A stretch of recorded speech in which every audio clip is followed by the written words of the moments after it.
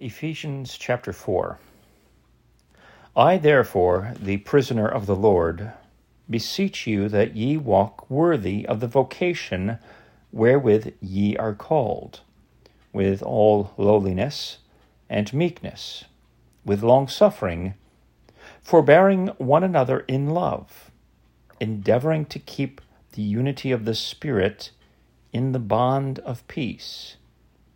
There is one body, and one Spirit, even as ye are called in one hope of your calling, one Lord, one faith, one baptism, one God and Father of all, who is above all, and through all, and in you all.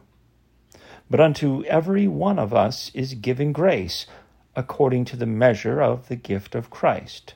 Wherefore he saith, when he ascended up on high, he led captivity captive, and gave gifts unto men.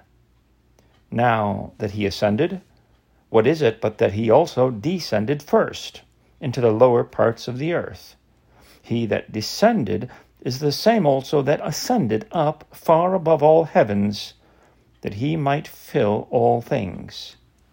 And he gave some apostles, and some prophets, and some evangelists, and some pastors and teachers, for the perfecting of the saints, for the work of the ministry, for the edifying of the body of Christ, till we all come in the unity of the faith, and of the knowledge of the Son of God, unto a perfect man, unto the measure of the stature of the fullness of Christ, that we henceforth be no more children, tossed to and fro, and carried about with every wind of doctrine, by the sleight of men and cunning craftiness, whereby they lie in wait to deceive.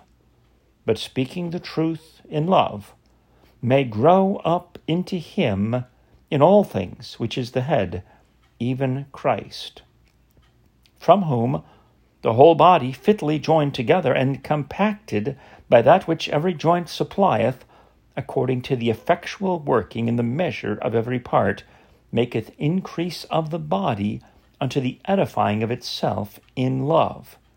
This I say therefore, and testify in the Lord, that ye henceforth walk not as other Gentiles walk, in the vanity of their mind, having the understanding darkened, being alienated from the life of God through the ignorance that is in them, because of the blindness of their heart, who, being past feeling, have given themselves over unto lasciviousness, to work all uncleanness and with greediness.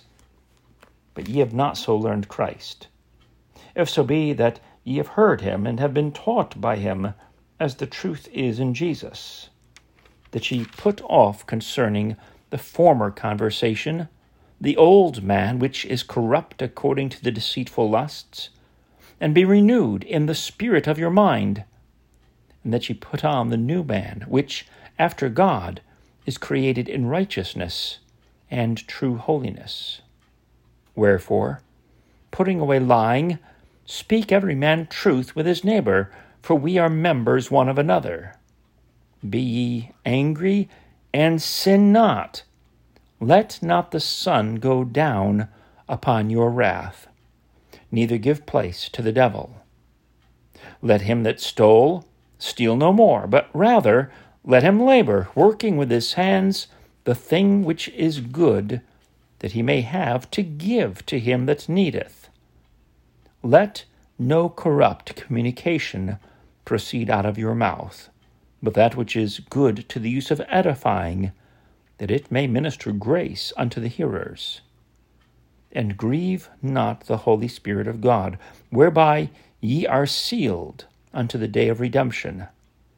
Let all bitterness, and wrath, and anger, and clamor, and evil speaking be put away from you, with all malice.